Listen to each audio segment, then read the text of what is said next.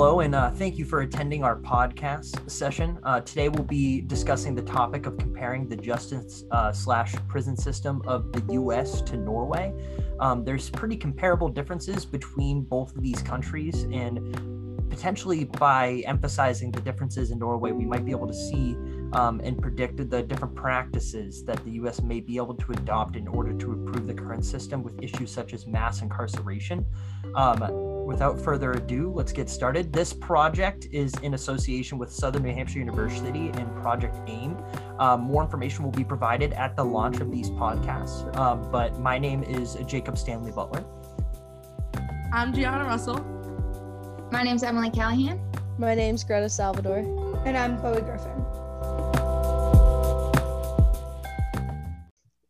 And without further ado, let's get right into it. So there's three main topics that we were going to kind of discuss in this main umbrella of comparing the justice system between these two countries. The three topics divided between each of us, we're going to talk about the level of mass incarceration between these two countries. Then we're going to talk about the quality of life within each of the prison systems to make a comparison about those, like more of the normal daily routine that incarcerated individuals are sent through on a daily basis. And then we'll cover the third topic, which is life after prison and the effects, which will discuss the probability of rearrest or recidivism. And we'll also be talking about employment likelihood after you exit a prison system facility. But then we'll go ahead and close out with the practices that the U.S. system can adopt for the better. Is a little bit of a closing up, a little bit more of an open discussion between all of us. But we'll go ahead and open things up with the level of mass incarceration. So as we've all kind of been discussing in this class for a couple of weeks, so we are in a course that has tasked us with creating these podcasts, as well as having this overall discussion about the level of mass incarceration that has taken place for a series of decades that it's happened. It's since the mid 1900s almost, and since the prison systems have happened, it's just been a steady increase, especially so in the United States. It has one of the most prominent mass incarceration rates in all of the world. From this statistic, the U.S. actually has 716 people every 100,000 people that are incarcerated, which is actually kind of insane. And then when you're comparing in this discussion to countries such as Norway, which on report has one of the best prison systems in the world, Norway is only 72 in every 100,000 people, which is a super drastic difference if you think about it. Whereas the U.S. is almost 10% of its population being placed within, or sorry, I apologize, 1% of its population being placed within the prison system, whereas Norway is very much under 1%, like a more like 0.07% of its population being placed in there, which is absolutely insane to think about, considering that the drastic difference is being placed about two completely different countries at the end of the day. And overall, over 2.3 million people are incarcerated in the U.S. as a whole, which is even more crazy to think about, that massive amount of people, which doesn't sound a lot when you're putting into perspective the millions of people in the U.S., but like when looking towards like the single ratio of that group of people, 2.3 million people, like that's insane. And then the sentencing rate by statistic is also 6 to 10 times higher in most comparable nations as well. So there's a higher incarceration time, and that's not based on total imprisonments. When comparing the U.S. to Norway, as kind of like an overall comparison, the U.S. Seems to have more of a system that's based on higher incarceration time as opposed to rearrest, whereas Norway is more focused on the rearrest, which is something we'll discuss a little bit more as well. 20% of state prisoners and 33% of federal prisoners serve more than 5 years, and the highest penalty in the Norway system is only 21 years. And so the fact that those years are even close, that shows that the range of penalty between these two countries is also drastically different as well. Because if you're placing the U.S. system on average at 5 years, and you're not even considering what the highest may be, and I'm sure we're all aware that's like more in the realm of death penalty, as well as these large scale sentencings. I'm sure we've also seen like some people are being sentenced to 30,000 years in prison, which I mean, when you step back, sounds a little silly, but if the US is trying to confirm and determine that somebody is going to spend the rest of their life in prison, they want to do everything deemed possible to make sure that they spend the rest of their life in there. And they're trying to incorporate the rules and statistics of the law to uphold how many years they would take. And so like if there's, let's say, for example, like a mass genocide, like that's more in the realm of something that would cause 30,000 years to take place. And so both countries experienced a spike in imprisonment at a certain point in time as well. So we actually saw towards the mid 1980s, there was actually a large scale increase of violent crime and drug offenses from 1980 to 2000, which is where a spike actually happened in both of these countries. So for the US, it was from 220 to 683 in every 100,000. So over a 400 person increase in the 100,000 ratio that we were talking about before. And that's where the huge spike has happened. Although the growth has decreased, it's still increasing at the end of the day. And for Norway, it's more measured in a percentage since the ratio is much smaller for them. They went from 44% to 60% of their overall incarceration, which is large for their ratio, but is still significantly lower than you'll see for Norway as comparison to the US. And so I know this is a lot of numbers that we're kind of chucking out there, but it kind of paints that picture of how drastic the US mass incarceration the level is so much worse than that of other countries. And of course, we're picking two exact opposites in this case, considering the fact that Norway is reckoned to be one of the best. But we wanted to pose a question, and we'll kind of go around and discuss it. And I wanted to pose it to you guys too. But the question that I kind of posed here is, do you think the increase that took place in the 1980s is in the early 2000s is primarily caused by the drug crises in these areas? Or could the timing be both increasing also be partially a coincidence? So do you think that the drug and violent crime that took place in these 2 decades is the primary cause of this drastic increase in both the countries? Or is it also just the flow of time, increasing population, just the natural cause, a pattern set through by each country to be at the current rate and just be consistent? What do you guys think? Do you think it was caused by that crisis, or was it just coincidence? When looking at the information, you kind of just, I feel as though personally it is due to the drug crises in the area, because as more people are more familiar with the drugs, different forms of the drugs come out, then more generations of kids and people start using these drugs. So I personally feel like it's not it's not due to the timing of the increasing in both eras or whatever, but I personally think it's because of the crises. Yeah, I was going to jump in there and also say that I think that there should be some sort of correlation, or I see some sort of correlation between the two, kind of, which we'll get into this a little bit later, just the reincarceration piece. But drugs are part of that cycle as well. And prisoners going into prison for drugs and then coming right back out and modeling the same behaviors. I think that would also make sense and maybe explain the time lapse of that period. Yeah, I think I don't think that it's a coincidence, but to have two completely different places during the same time, that type of stuff happens. I think it has to do with definitely that era of drugs and all that crisising stuff like that. I would agree also. And I think what plays a role in it is because the US was obviously had a much higher rate, how each country handled it and the severity to which they held those offenders at. If you look at it, the maximum prison sentence you had said in Norway is 21 years. So most of those people from that time are probably just getting released or were released. And in the US, they're probably still in there. So I think it'd be interesting if you could go back and look and see what the records were for those years. I think you would see that they're correlated. Absolutely. And you bring up a really good point there, where there's kind of differing consistency between how the law is upheld now versus how it was upheld in the past. these crises probably caused the law to be more emphasized in comparison to the past. Like, if you look back at the law, 20 years ago, it's probably going to be written about the same.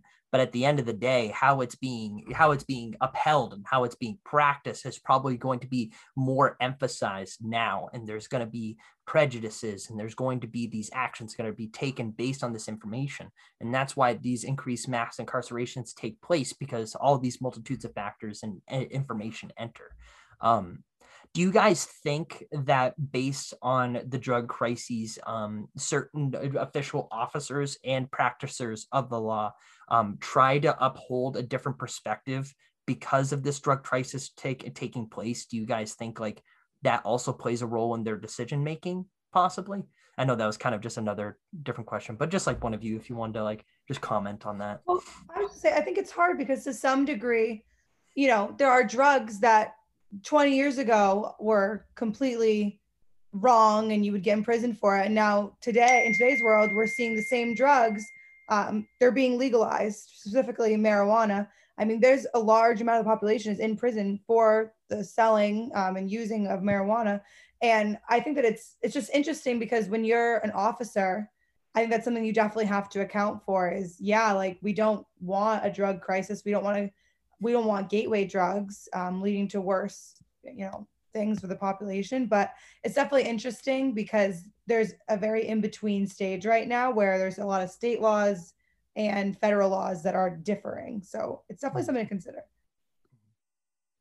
Yeah, well said. I think, it's very important to note the kind of like a gateway effect that takes place, not only from a drug perspective, but also from a practice perspective, from both sides of the law. And that was a good note that you made. Thank you.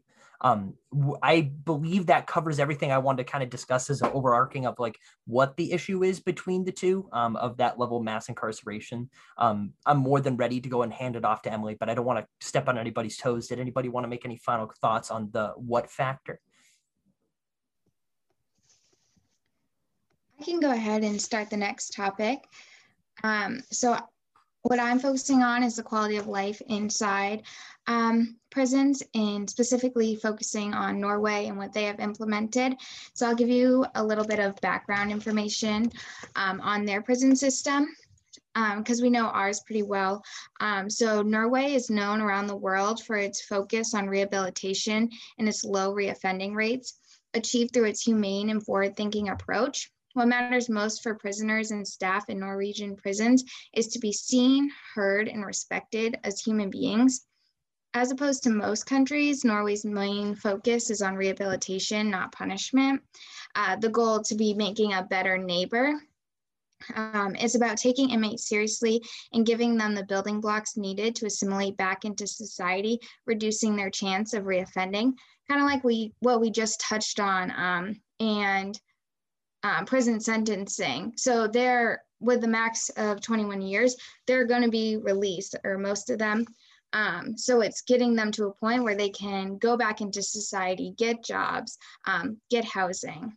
And then, so some of the key differences I had found throughout my research is the degree of freedom and trust prisoners are giving, starting with basic living conditions.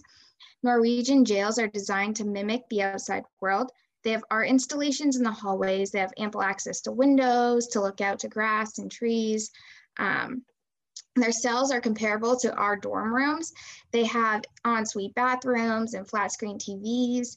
They're given toothbrushes, toothpaste, soap, razors, like all your basic toiletries, free of charge, same as food and drink. And which is actually really cool though, their food and drink is they're given everything they need to make a meal. And with other inmates, they make meals like in the kitchen. So they're not served, they actually make their own meals and get to cook together. And what I believe may make the biggest difference is what they're given to do during their free time. They can take a variety of classes, including art classes, music, cooking, and woodwork. They can watch movies and play video games together, all of which help to create a sense of normality and humanity inside the prisons, which I believe greatly impacts the quality of life, as well as positively affecting mental health and overall well-being. So my question for you guys is, knowing now what matters most for Norwegian prisoners is to be seen, heard, and respected as human beings, what can the U.S. do to ensure that prisoners here feel that same way? They feel seen, they feel heard and respected. And how do you believe this would help improve the quality of life inside prison here? Well, I don't know if it's appropriate to say in this case, but like from the sounds of it, I kind of want to go to prison now. No. But like the factors being mentioned, like, wow, like the like you said, the freedom and the liberty that they're given to like simulate almost real life that's taking place on the outside. I think if that exact factor were mimicked in the US, where you're almost simulating the exact experience that you'd be having on the outside world, so that way it doesn't feel like some form of abandonment or isolation, because then when they enter the real world, you know, after their sentence, like say if they are sent to the max 21 years, you know, for the US, that would completely set you back another generation. People trying to use Zoom. Like we've heard these stories where people are trying to use Zoom now when they left incarceration and they have no idea what they're doing. They have some kind of counselor. Like Emily, you brought up a story a couple of weeks ago. If you happen to want to touch on that, where there was actually an incarcerated individual that was led by a mentor to try and understand how to go into a Zoom meeting. And he was just sent just a blatant general email of directions without even knowing even what email is, to understand like what to do with these Zoom calls. So like, I think it's really important to have that mimicry and like simulation, where it's almost the same exact prison experience as it would to be an outside experience too. Yeah, so I sent that to you guys a few weeks ago. That it was a Twitter thread, and it had a bunch of details on the mentor who was telling about the prisoner.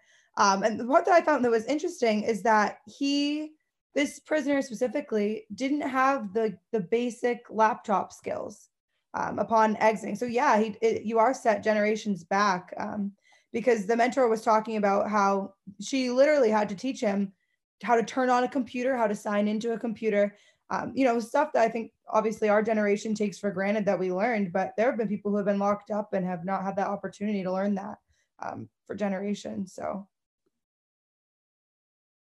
yeah, I'll touch into this in a little bit during my section, but there are multiple articles of people struggling so horribly after coming out of the prison system. And they say you leave jail, but you never really leave jail, or you leave prison, but you never really leave prison. And I feel like the US, there are a couple examples. For example, Texas is focusing more on reciprocating a Norwegian style prison style, which is encouraging their focus, like Emily had said, on rehabilitation over punishment.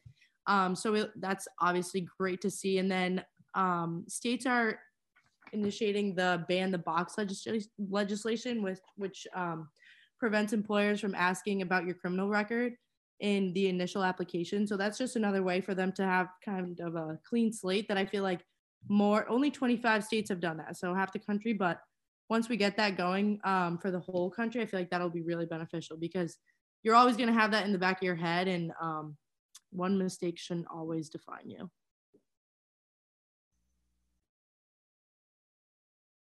I think also just to mention, I know you had talked about, Emily, how in Norway, they keep all their prisoners very active and there's a lot of activities to do.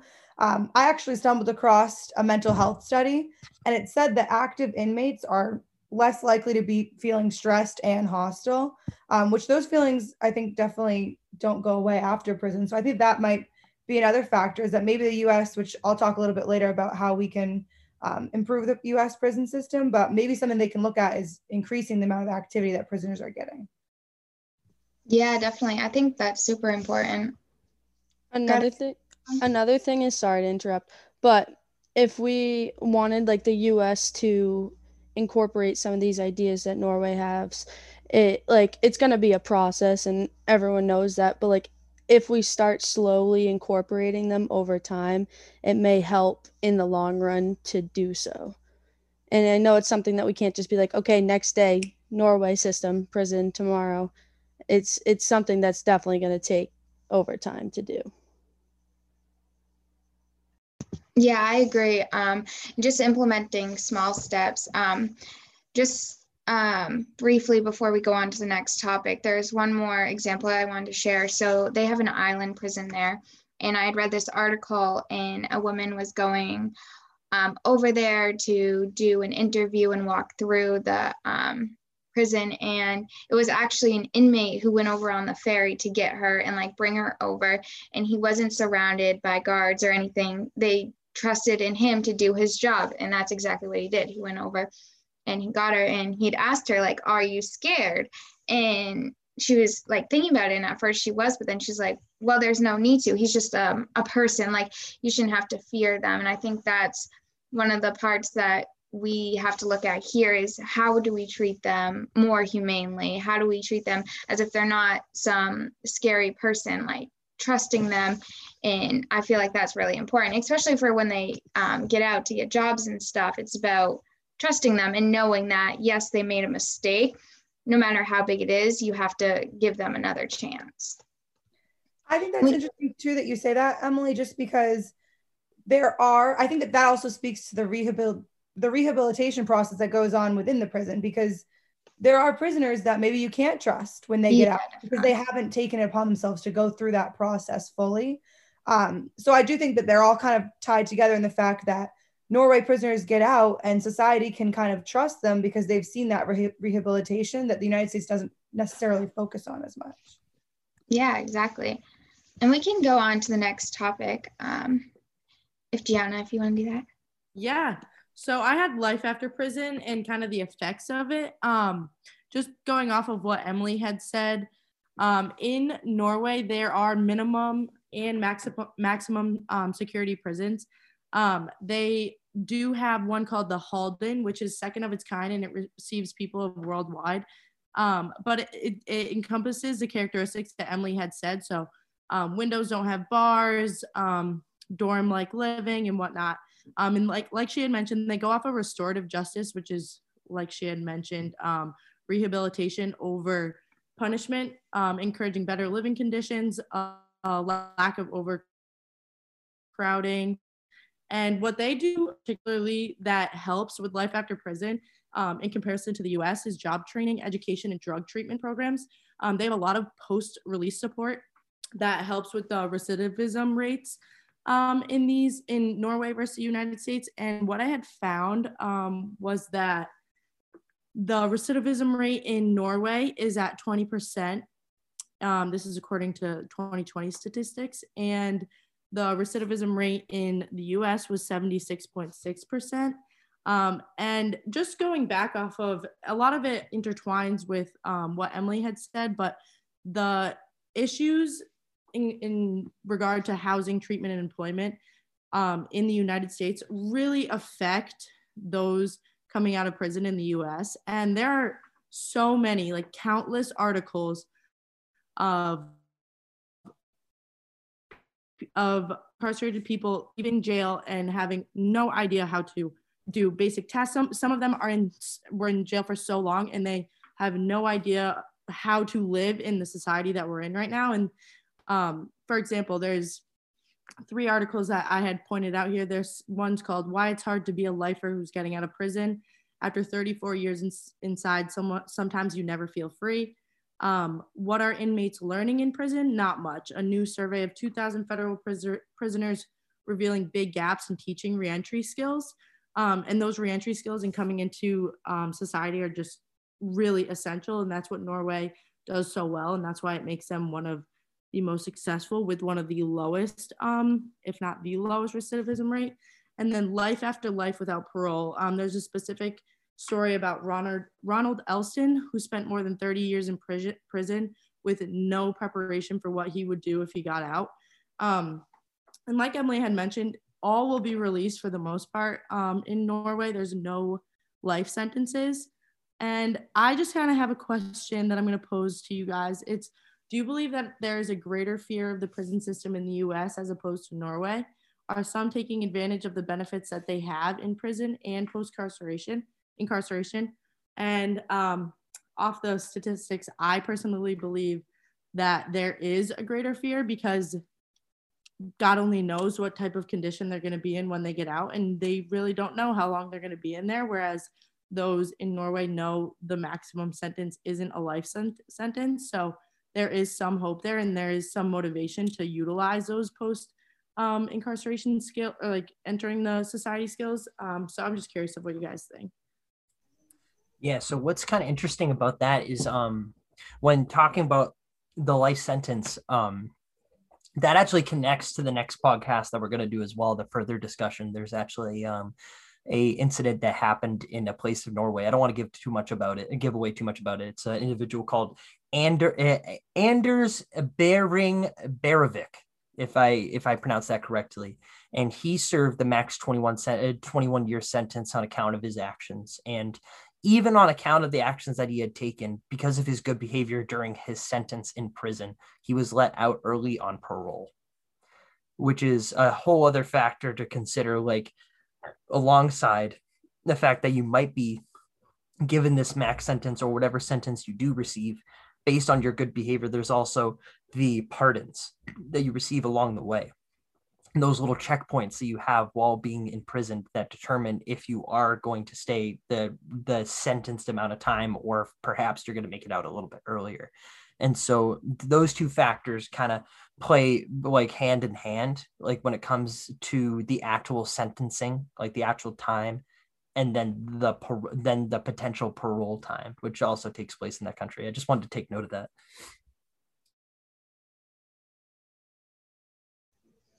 I definitely feel like I'd rather, this is like kind of like, I don't know.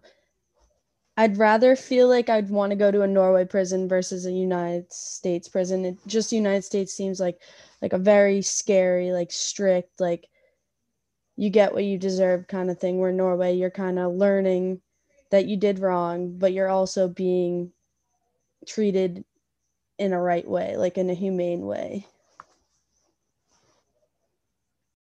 Yeah, I think that the fear of each different prison system kind of speaks to how harsh the climate is within that system. Like Emily was saying, there's a reason why you would feel that way, and it's because of the treatment that prisoners are getting and the difference between that.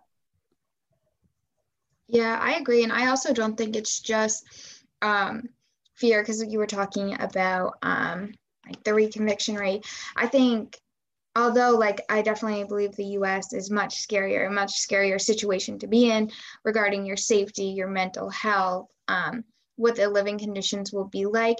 But the people that end up going back, I don't think it's necessarily that they're not scared to. I think it's that they're put into a situation, and yes, everyone is given a choice, like to do right or wrong. But sometimes if you go back, you can't get a job. You're just pushed back into the same lifestyle you had before, and then you end up in the same exact place. So I don't think they're not ending up there because they're not scared of it. I don't think they're going back because they're not scared of it. I think they're going back because they've been pushed just into the same loophole. They're just ending right back where they were, because maybe they weren't given the tools they needed to come back in. Maybe they weren't given the opportunity to give a job.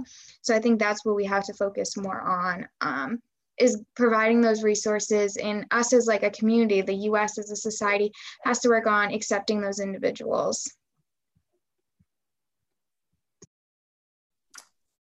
100%. And just to note, the one, I think it was. It's technology. It's okay. It's part of the podcast. It's part of the fun. Just to note, I believe it was the governor of Kentucky, or the head of the Justice of Kentucky's Department of Corrections. They found a way to fund the reentry branch for the DOC that identifies offenders who are at a greater risk for returning to prison, and offering them cognitive behavior therapy and role playing tailored to their needs. So there is an effort being made, but that effort definitely needs to be forced more within different states. And a huge factor of it is overcrowding in the prisons. And I mean, this may be a weird connection, but like you think of like the documentary Blackfish, and you see this may sound so strange at first, but you see these 12,000-pound killer whales in a bathtub. And of course, they're going to go crazy and attack their trainers. Whereas you have overcrowding to the max in jail cells. Like, that's just like part of like our brain. Like, you can only expect people to be in cramped spaces with horrible living conditions for so long to get out and then not want to go absolutely crazy. So that's just kind of a connection I made. But yeah, there are efforts being made, but I feel like there's definitely a need for reciprocation of these Norwegian styles of correctional facilities. And with that, I will pass it on to Chloe and Greta. All right, so we'll jump right into it. We're going to be talking about the practices that the U.S. system can adopt to improve themselves.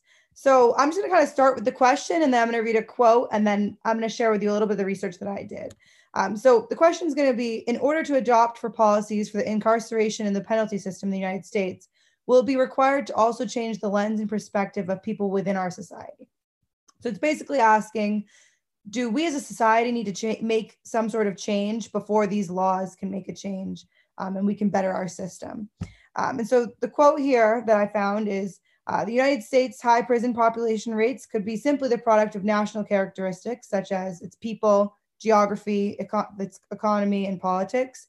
And in Norway, a country that has just radically different characteristics, this might not have anything to offer the United States in terms of rethinking our policy. So that's basically saying Norway and the United States are both such different countries that there might not be much to learn or much to take from their system to improve our own, just based on these differences. So what I kind of took from this and what I want to talk a little bit about are just the values of each country themselves.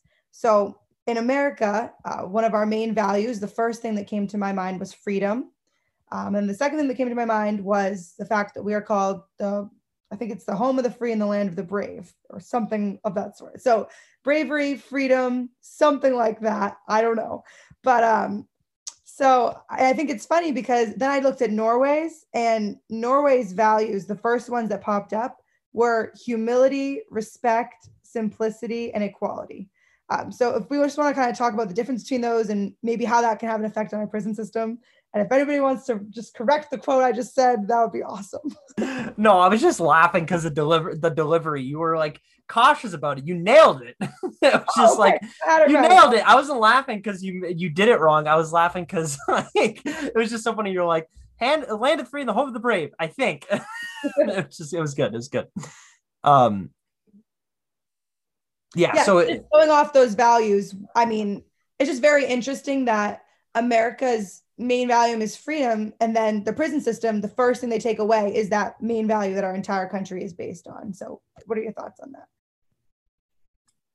Yeah, it's definitely definitely an opposite that they present in that sense, because we might go to say something, but at the end of the day, like one of our primary they say this all the time in philosophy, one of our main things is to try and be efficient to avoid chaos.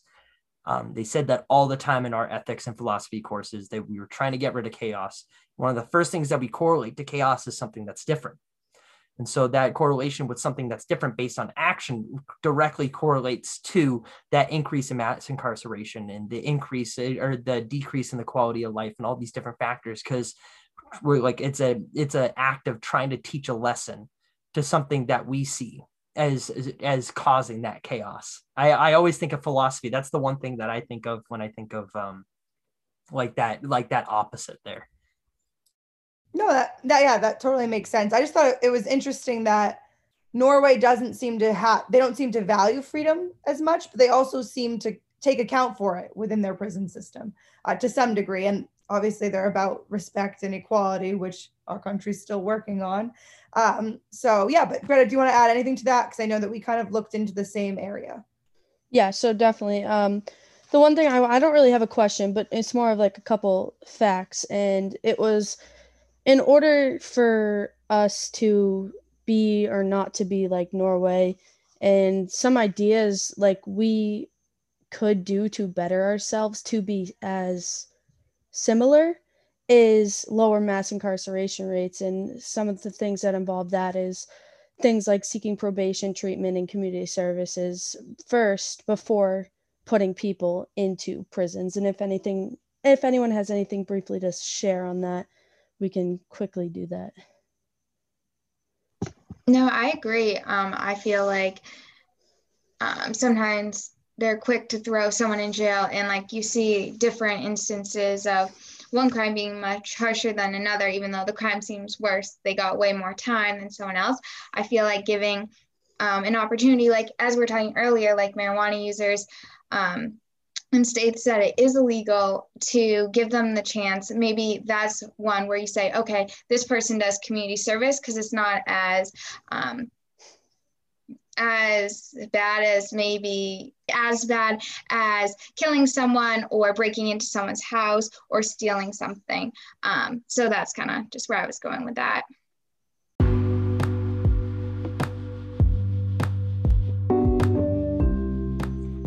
Yeah, nice. I do think that's a nice like peel together of all the different factors. Very nice closer to everybody. And that actually concludes today's podcast. So we would just like to thank everybody for taking the time to be able to come out and speak and like hear us speak about these different perspectives. The next podcast, the specific group will be discussing about will actually be covering a documentary / retelling of a mass genocide that took place in Oslo, Norway. So make sure to check out that. We want to make sure that you know that you should follow us on our Anchor, as well as our Spotify and Apple Podcasts, which will all be provided in the description of this podcast as well. But with all of that being said, thank you so much for your time, and thank you for watching The Inside. Thank you. Come again. Thank you.